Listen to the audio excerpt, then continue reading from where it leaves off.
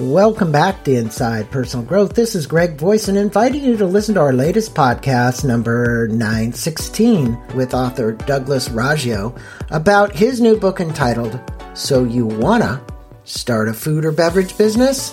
This podcast, number 916, is brought to you by Stephen Campbell, author of a book entitled Making Your Mind Magnificent. Use the new brain science to transform your life, end negative thinking, improve focus and clarity, and be happier. If you want to know more about Stephen Campbell and his book, please visit his website at www.stephencampbell.com. That's www.stephencampbell.com. And now for our featured podcast, please listen to my engaging interview with Douglas Raggio about his new book entitled, So You Want to Start a Food or Beverage Business. Happy listening. Welcome back to Inside Personal Growth. This is Greg Voisin, the host of Inside Personal Growth. And I have a good friend, Doug Raggio, and Doug and I used to share office space together. And he's got a new book out, So You Wanna, Start a Food or Beverage Business. And I'll tell you, in California, especially where we have most of our listeners, believe me, it's a big deal. And right now, the expo is going on, isn't it, up in Anaheim? Is it? Last week. Last week, it happened. Yeah. So Doug was there. Were you giving out a lot of books?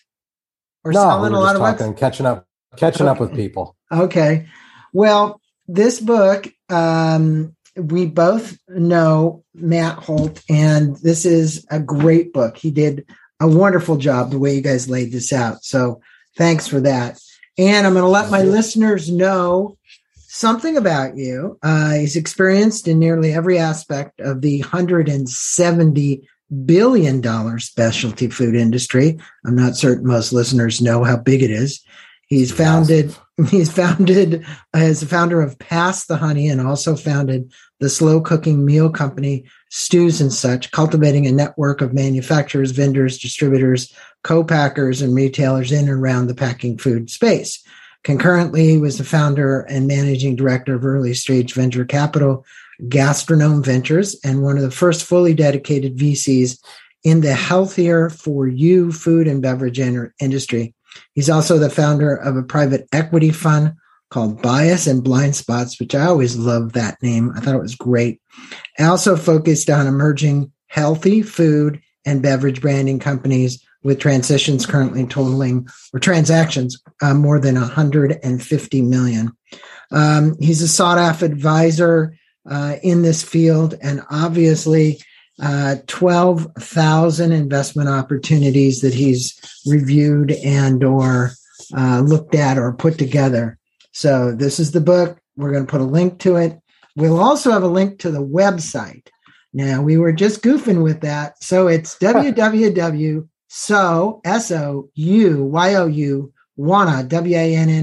book, book.com. That's where you can learn more about Doug. You can learn more about the book, and you can learn more about the author, his services, what he does, and so on. So, Doug, fascinating book for any entrepreneur, but in particular, when people get into the food business, it can be dicey, and especially this co-packing thing that you're talking about. And you wrote a book to assist the startup food business entrepreneurs navigate from beginning to end how to launch a new food product or beverage or whatever it might be. Why did you see a need for a book like this, and what do you want the readers or the listeners right now to kind of take away from reading this book or listening to this podcast? So the takeaways, it's important to delineate that this book is not a how I did it. It is not a prescriptive guide on this is how you launch a food company. I personally do not believe there's any one way to launch a food company. What many founders seem to forget is that if you have a clearly defined end game, that's really where you should start, and you can build backwards from there. So the format of the book is a pick your path. So there's 4 archetypes of characters, kind of is the standard 4 types that I saw after looking at 12,000 deals. And you read about the character, and then you choose their path, and you read a little bit in the story, and you just stop. There's actually a stopping point, And it asks you to choose a direction, to pick your path further. And there is where critical thinking comes in. It's the, what should I do with what I want, where I want to go? And 9 times out of 10, businesses end in failure, it seems. And so a lot of these pathways end in failure, or running out of money, or expired goods, or no product market fit. So the intention of the book is to give aspirational food founders an idea of some of the decisions they're going to make. And it's not about me. It's not about Pass the Honey. It's not about my venture fund or the private equity fund. It's actually showcasing other food founders with household brands and the decisions they made that were either had unintended consequences, good or bad. So that's really the intention of the book, is to provide some critical thinking, some in-game planning, and going in with your eyes wide open. The barriers of entry to food are perceivably low. It's a very complex industry. Just because you have a good brownie that your friends say you should sell does not mean it makes a good business. So, it's so true. I've seen so many people attempt, and I have gone to the Natural Products West Expo so many times, and each year you go, you see thousands of vendors and new ones, the emerging people that are coming up, and you go back the next year and they're not there. Or if they did make it to the next year, they've had to get funding, rounds of funding to get there. And it is a super competitive industry. I mean, all you got to do is go to the grocery store and look on the shelves. And obviously there isn't enough room there. Other than that, you've got to go someplace else to buy the product direct off the internet, right? So it's like, okay, am I going to Amazon? Also very costly. Yeah. Am I going to Amazon? Am I going to run my own website? Am I going to distribute this stuff on my own, and so on? And you are the founder of Pass the Honey, and I really think that's a great a product. I've actually bought it and consumed it. And it's an organic honeycomb business. Prior to that, you vetted 12,000. It's actually, I'm going to stop you. It's regenerative. Okay, regenerative. There are no organic standards in honey. It is a misnomer. How can you certify something's organic if bees fly 6 miles? So you're trying. You've got a lot of environmental elements associated with saving the bees and the way you're doing this. And I think that's a big story for you. I've seen you dressed up in the bee outfit, the costume, and all that stuff. But prior to this, you vetted 12,000, as you mentioned, investment opportunities, and founded Gastrome Ventures and Bias and Blind Spots. What are some of the biases and blind spots that you see new venture entrepreneurs attempt to navigate? And how do you help them, these entrepreneurs, build a roadmap to have a higher probability of success? Because there's so many variables in this, from co-packing to marketing to distribution to sales to getting awareness that the product's there. I mean, when you look at all of it, it's pretty massive. And then to have the ability to stick it out and stay there. How would you tell somebody brand new who's listening to me and says, I got the greatest brownie and I want to make this brownie and get it out? What would you say? The two key things in consumer packaged goods, the CPG space, and for food in particular, it's margin. It's how much profit you're making per sale. And then it's consumption, and it's how fast are people consuming it. So if you can nail those two, that is what makes a strong business. If you're having to spend $100 to get somebody to consume $3 or $4 or $30, you're upside down. And that is where a lot of founders, a good brownie recipe that you're buying ingredients from a Whole Foods or other natural retailers, you have to charge 10 times more than your competitors on the shelf. So the bias or the blind spot there is that what's my pricing? What's my cost of goods?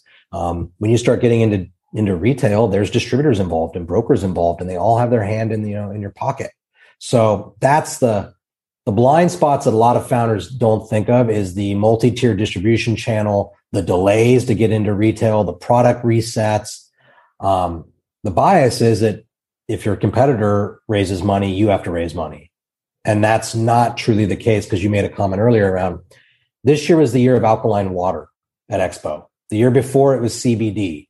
The The year before that was popcorn. The year before that was plant-based jerky. It seems to run in phases where all of a sudden a certain product category gets super, weighted with a lot of competitors. And then they attrition and you get like 4 or 5 that really make it out the other end.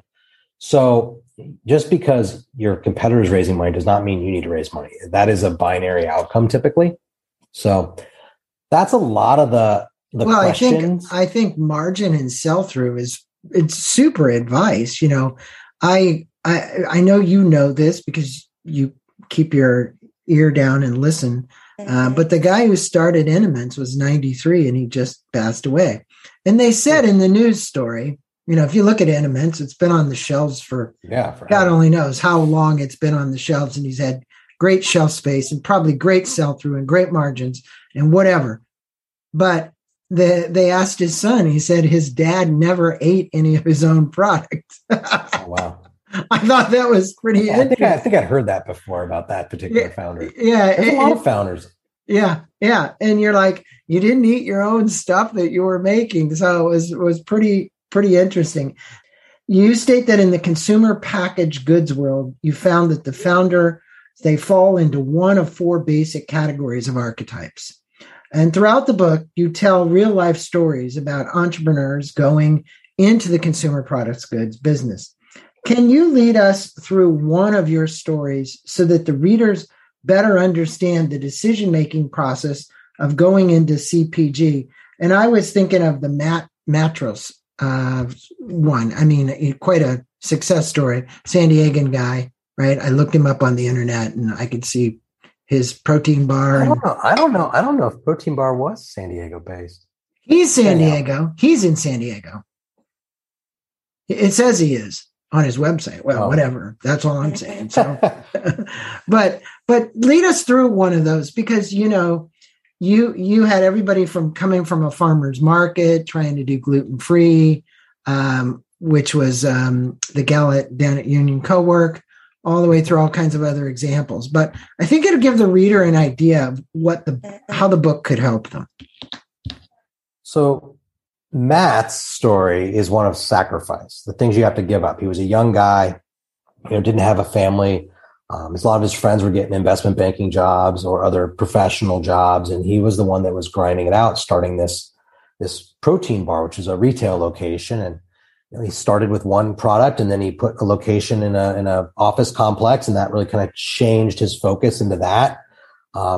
It grew, things seem to hit a wall where you don't think you're going to get out of.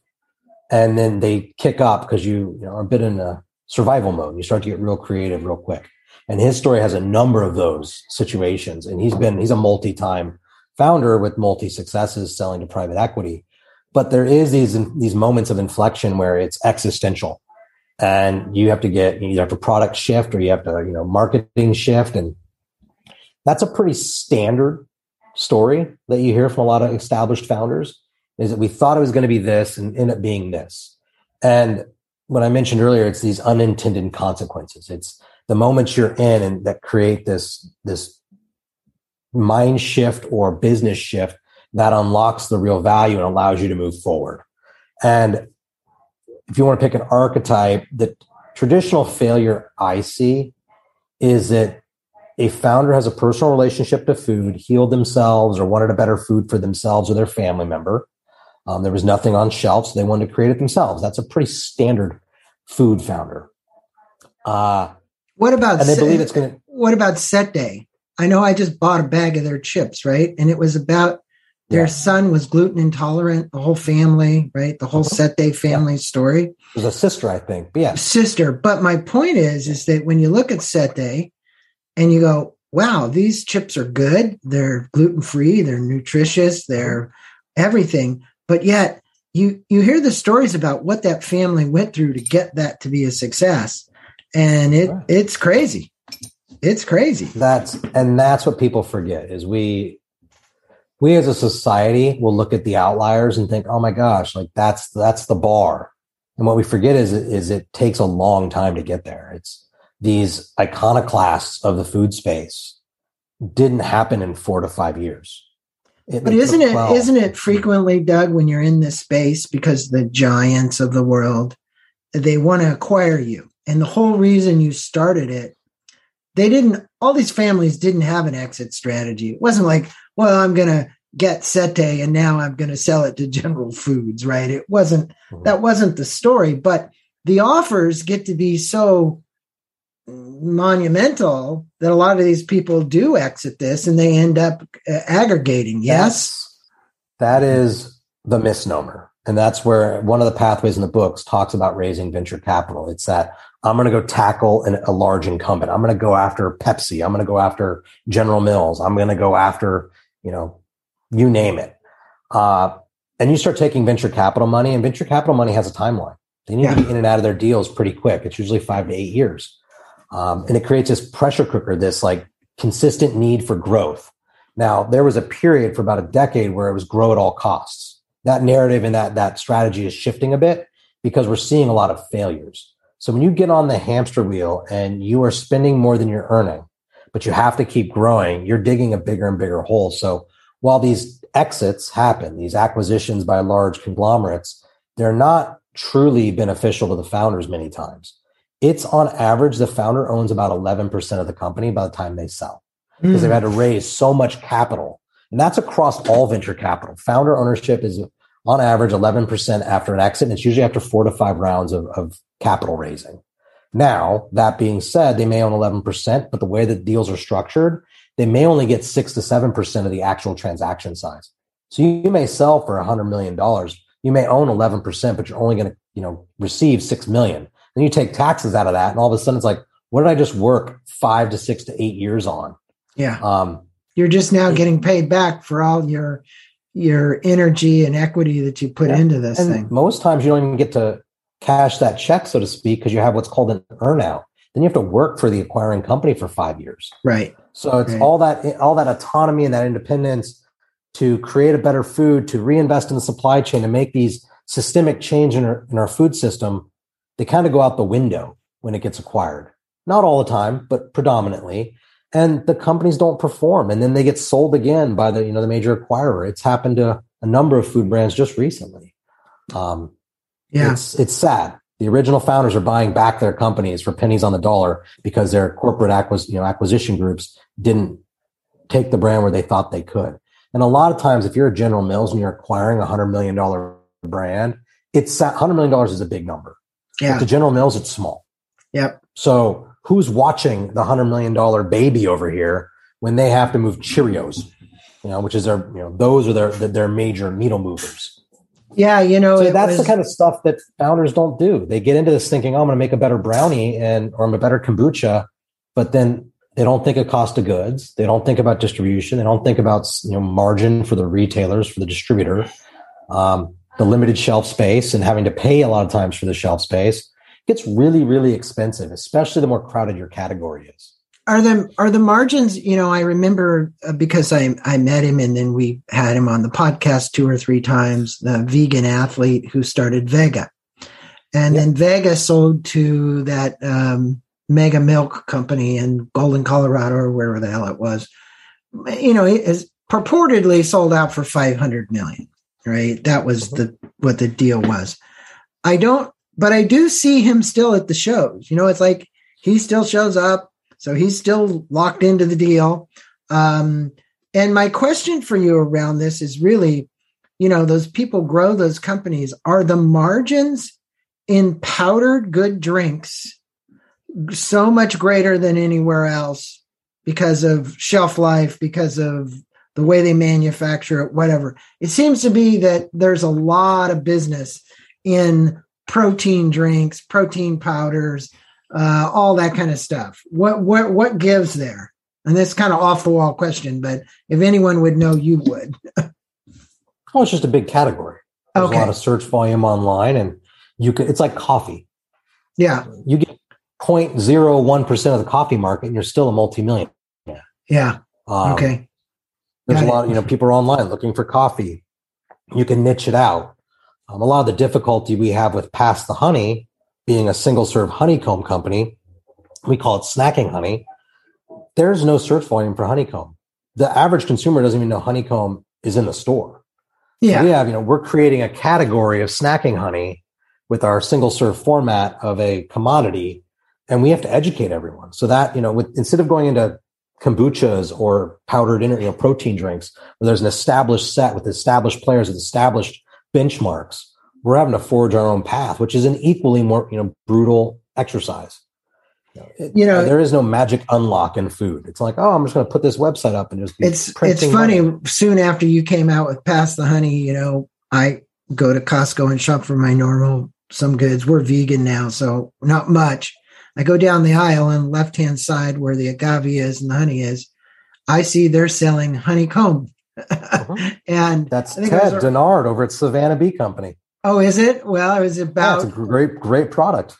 $36 or something for this, whatever it is that they have on the shelf. But, when the buyers at Costco put honeycomb on the shelf, you got to be thinking to yourself, this is a category that's going to take a rise because they're paying attention to the fact that it's there. I mean, those buyers usually only buy what's going to be consumed. They know they have they are a machine. But yes, yeah. So I think you're in a good category. Stick it out. I'm not worried. You speak about. You mentioned earlier. I'd looked at 12,000 deals. That's over about a decade plus. Yeah. Maybe it's arrogance. Maybe it's naivety. I figured after looking at that many food opportunities that I could see what worked and what didn't, and I would avoid a lot of the pitfalls. And no, I've been in this industry 16 years now, and I am still experiencing a lot of the same problems as your first-time founders that are doing it right out of the gate. It's just a difficult industry. And it's difficult in the sense that there's so many players and there's so many delays, and then you have to make the product, pay for the product before you can sell it. It's not like the internet where you can write some code, press publish, and it's instantly downloadable for X amount over and over and over and over again infinitely. There are right now, we're all experts on supply chain. Everything's getting more expensive to get product to the store. So that's the kind of stuff that people don't think about. And I thought I could be smarter than your average bear. Well, I'd say you have more experience. And the most important point about experience and wisdom is somebody new coming into it doesn't think about those elements. And you speak about everything from hiring an expert to investing in marketing. What are the key elements in successfully navigating a consumer products good business? And what advice do you have for someone wanting to dive into the business like right now? You look at, hey, we've just come through COVID. We got the war now. We've got all these factors that are influencing things. I was told by a friend in Poland who's helping, and I'm helping aid the people in Poland myself, helping with apartments and so on, that that's a $43 trillion land grab for Putin because it's the breadbasket. It's like us saying the Midwest, it's the wheat, right? It's not only the wheat, it's the oil, it's the industry, it's whatever. But there is a lot of food that's produced in Ukraine for the rest of Europe, right? Yeah. So my question is, before somebody dives into this, what advice would you have for them when you looked at all these elements in the book? There were lots of elements that you discussed. And I think if you could just give them a broad brush of, hey, you're thinking about this, these are the things you really ought to think about. It goes back to margin and consumption. Those two. Can you make a profit, and how fast can people consume it? Are they willing to consume it? If you have margin and consumption, you essentially have what they call product market fit. People are buying it, they're buying it in some frequency, and you're making a profit. Those are the cornerstones to CPG. Food. Is there a particular margin that they'd want to look for? Depends on the category. Yeah, but I mean, all these categories over are over 38. Sure. Okay. But if the more cluttered the category, the more marketing spend you got to allocate. If you're trying to launch an energy bar, there's all kinds of discounts and promotions and all that kind of stuff. We're launching Honeycomb in the produce department. It's just a different part of the store that has different economics with different expectations. So it is very know your category, know what your competitors are roughly at, and obviously try to beat them.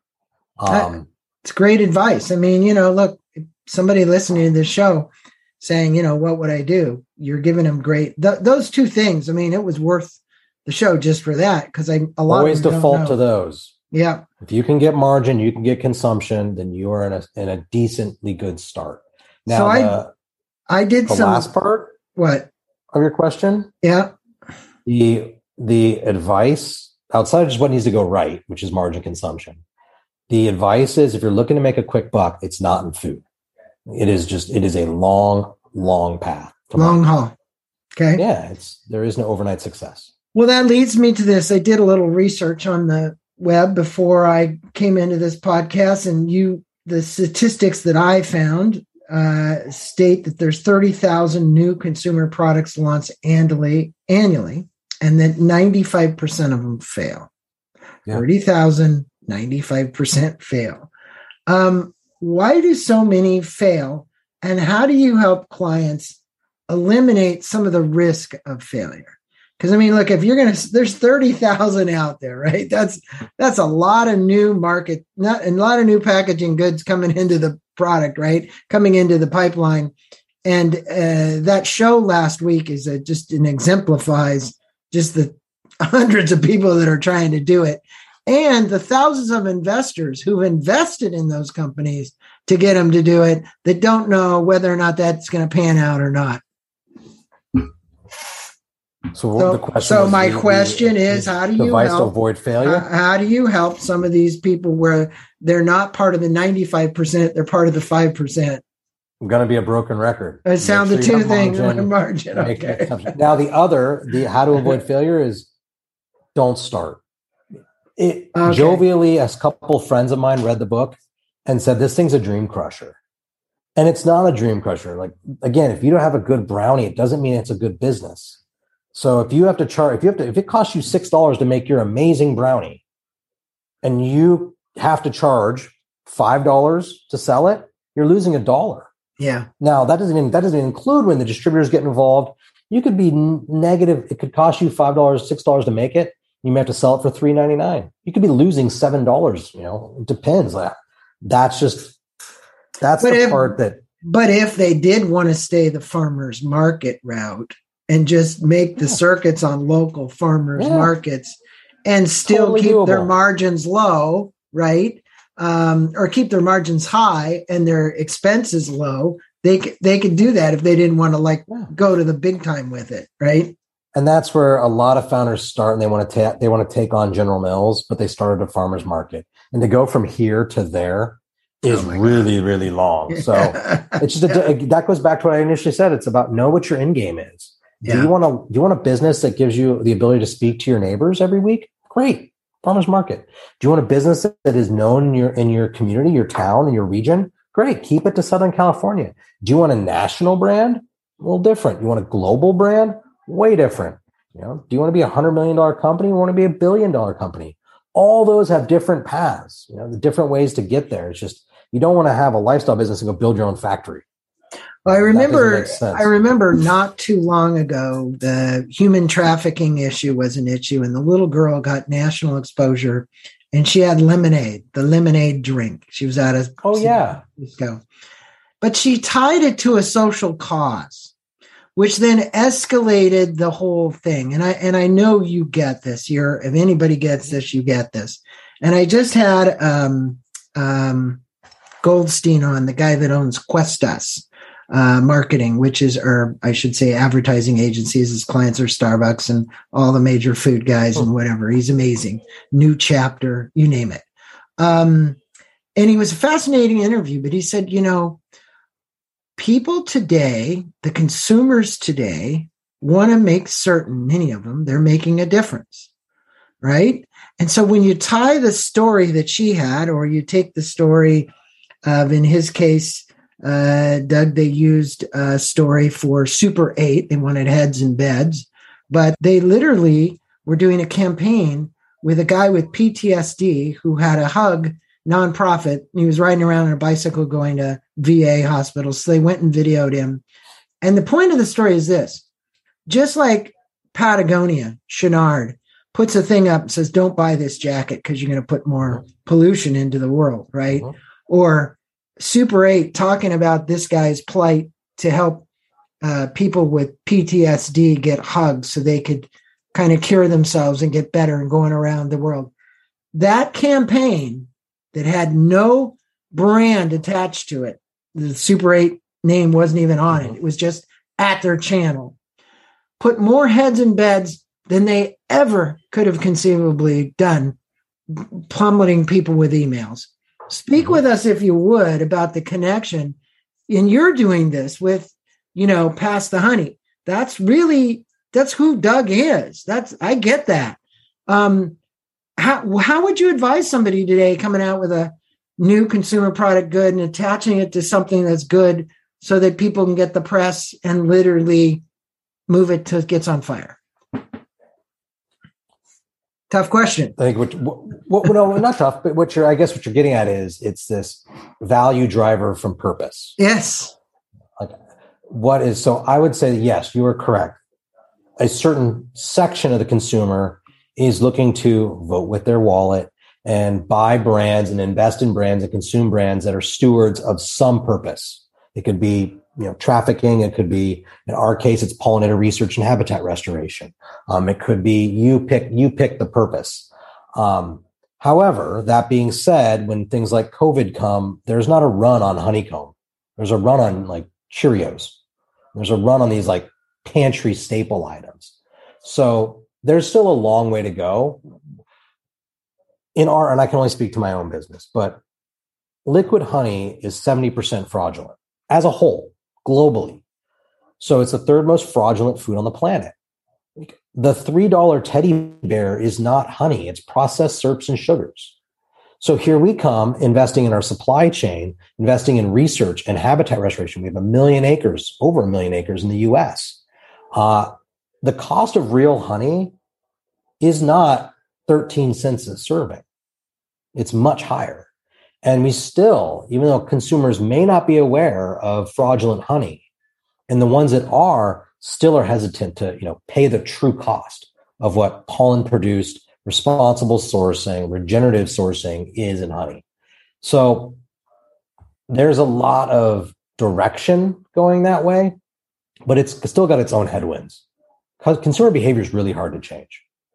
Well, I think you're on the right track with Pass the Honey. I think that many of these where there's a cause greater than the honey, like saving the bees, and doing what you're doing is important. While the product is expensive and there is a barrier for people to cross over, I think when it's tied to a cause, it makes it so much easier to spend the extra money. Okay. Yeah. There's something else that I think should be noted for early founders. When you bake in purpose, like we are more a supply chain story than we are anything else. We are a story of sourcing and regenerative agriculture, setting regenerative apiculture, beekeeping practices. When you have something that has that kind of depth to it, we're doing top-down selling. So there are many retailers that want to be seen as supporting pollinators. Right. There's very little brands that are doing true work. So we bridge that gap. So we're able to go to sustainability leads at major grocery stores and work with them on larger programs. Instead of going door by door, buyer by buyer, kind of from the bottom up to sell our product in, because we have such a deep purpose and we've been at this for years, that we're able to go top down. And that's a different way to sell in your product. And it's much bigger accounts and they also take longer, right? Yeah. So that has been our magic unlock, is our true purpose. Is us walking the walk, talking the talk. Well, you have a great story to tell, Doug. And I just think it's great what you're doing, and great that you came out with this book as well.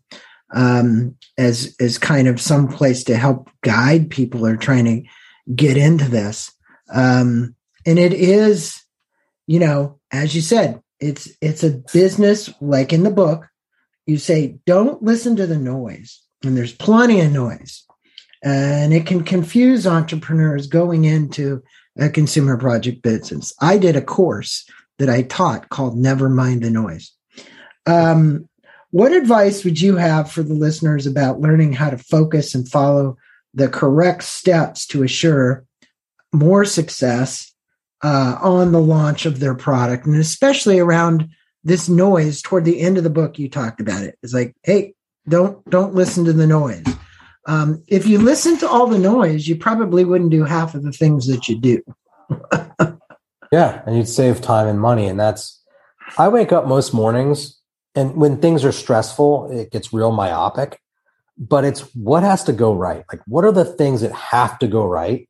In world and life, there are very few things that have to go right. The rest is just bonus.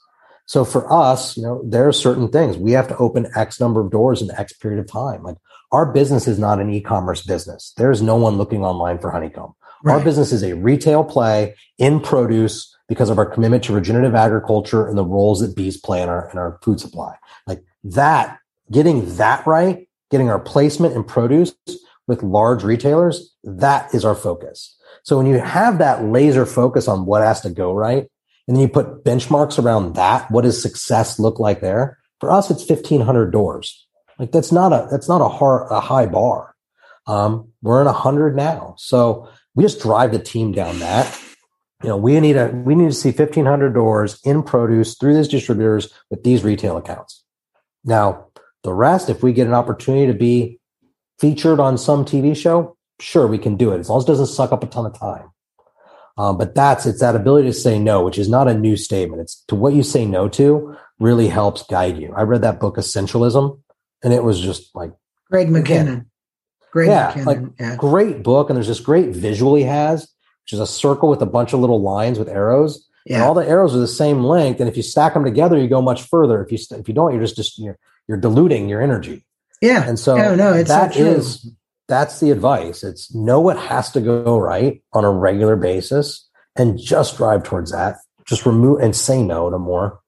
But I also, with that being said, I think you have your metrics. You know what you have to do. You're very focused.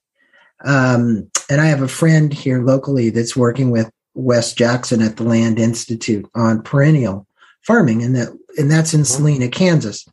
And, I've done several interviews with some of the authors around this topic. But you know what? Most people don't really even understand, and it's hard to get the message out, is that at best, we have 20 years left in the soils to grow the goods we're growing. Yet, la-di-da, people just keep going on the way they're going on and farming the way they've been farming. We're seeing some progress. But what you're doing too is another thing. That's what I'm saying is wake up, world. Look what's happening. This is what's happening. And you cite many case studies in the book, and you provide the reader with some insights about what it takes to make it successful. What is the one case study that stands out for you and was successful beyond the entrepreneur's expectations of the ones that you had in the book, if you were to use one? The story that jumps out to me the most, it's illustrative of the pressure you get to not pursue something. So there's a founder in the book that has a well-known kombucha company called Health Aid Kombucha, like resounding success, category leader, one of. When she went down this path, her mother made an Excel chart of all the lost income that she was giving up by pursuing this silly dream. If your parents are putting together Excel charts to show you how bad your decision is and you still power through, like that's tough, man. That is like, I don't know. I luckily have parents that are, her parents are supportive, but also they want to see their daughter succeed. Well, they're realists. They're realists as well. But, I think when you have a dream, sometimes you're not a realist. The best ideas don't make sense when they start. Selling cut honeycomb does not make sense. And now it's turned into this global supply chain impact organization. I never would have guessed. I naively thought it would be really simple to find clean honeycomb. It's not because of all the fraud in honey. And then you start talking about poor beekeeping practices and agricultural spraying and bioaccumulation in the wax. It's all of a sudden we had to go set our own new standards. We had to forge our own relationships. We had to start becoming, a vertical enterprise from day one. So when are you doing a documentary to expose what's going on so the rest of the world really understands? We're starting with vignettes. Okay. Little blurbs. But yeah, we have 1 million acres in the US. We are going to start placing hives on there. We actually reviewed 13 million acres and only found about 1.1 that were, suitable for our needs to actually put hives on. And then we scouted those in December-ish because snow came later this year. And once the snow melt happens, we're going to start placing hives. It looks like April or May. And that is where we're going to start filming. Like, what are we actually doing on the ground? We will have hives on the ground to start researching the effect of managed bees and native pollinators, what those two do to an ecological diversity, what the ecological diversity has from a carbon sequestration, what that does to the. And even with all your experience, Doug, how has it been raising money for Pass the Honey? Rough. It is. When you have data, it's sometimes harder to raise when you have a big dream and it's kind of pie in the sky. I also have no intentions of selling the company, so that precludes a large number of the investors in the space. Okay. If we're trying to reclaim honey and eradicate fraud on a global scale, I can't do that in 8 years. Right. It's a 50-year play. Hopefully generational to my family or whoever else wants to step in and drive this thing. But that puts us in pretty different categories for investors. So we're already swimming in a small pool. Well, Doug, what it says is a lot about your character and individual and who you are and what you're trying to do beyond just make money in the food business. You really care about what's happening globally, and I appreciate that. And if the listeners were to take away 3, you said to margin and sell through. I heard that. Yeah. Margin and, is it selling and consumption. If they were to take away 3 points about your new book, what would those 3 key points be, and where would they go to learn more about your advisory services? We know it's called So You Want a Book, and I'm going to have a link to that. WANNA, WANNA. And we'll also have a link to Amazon to the book as well. Any last words kind of wrapping up the interview? You want 3 pieces of takeaways? Yeah, 3 takeaways if you can. Food and beverage is harder than you'd imagine. So make sure you're committed. Know your end game and nail your margin in consumption. There you go. That's great advice for all the listeners. Doug, a pleasure having you on. Thanks for spending the time with us. For all of my listeners, all you got to do is look for this great orange cover. Okay. So you want to start a food or beverage business.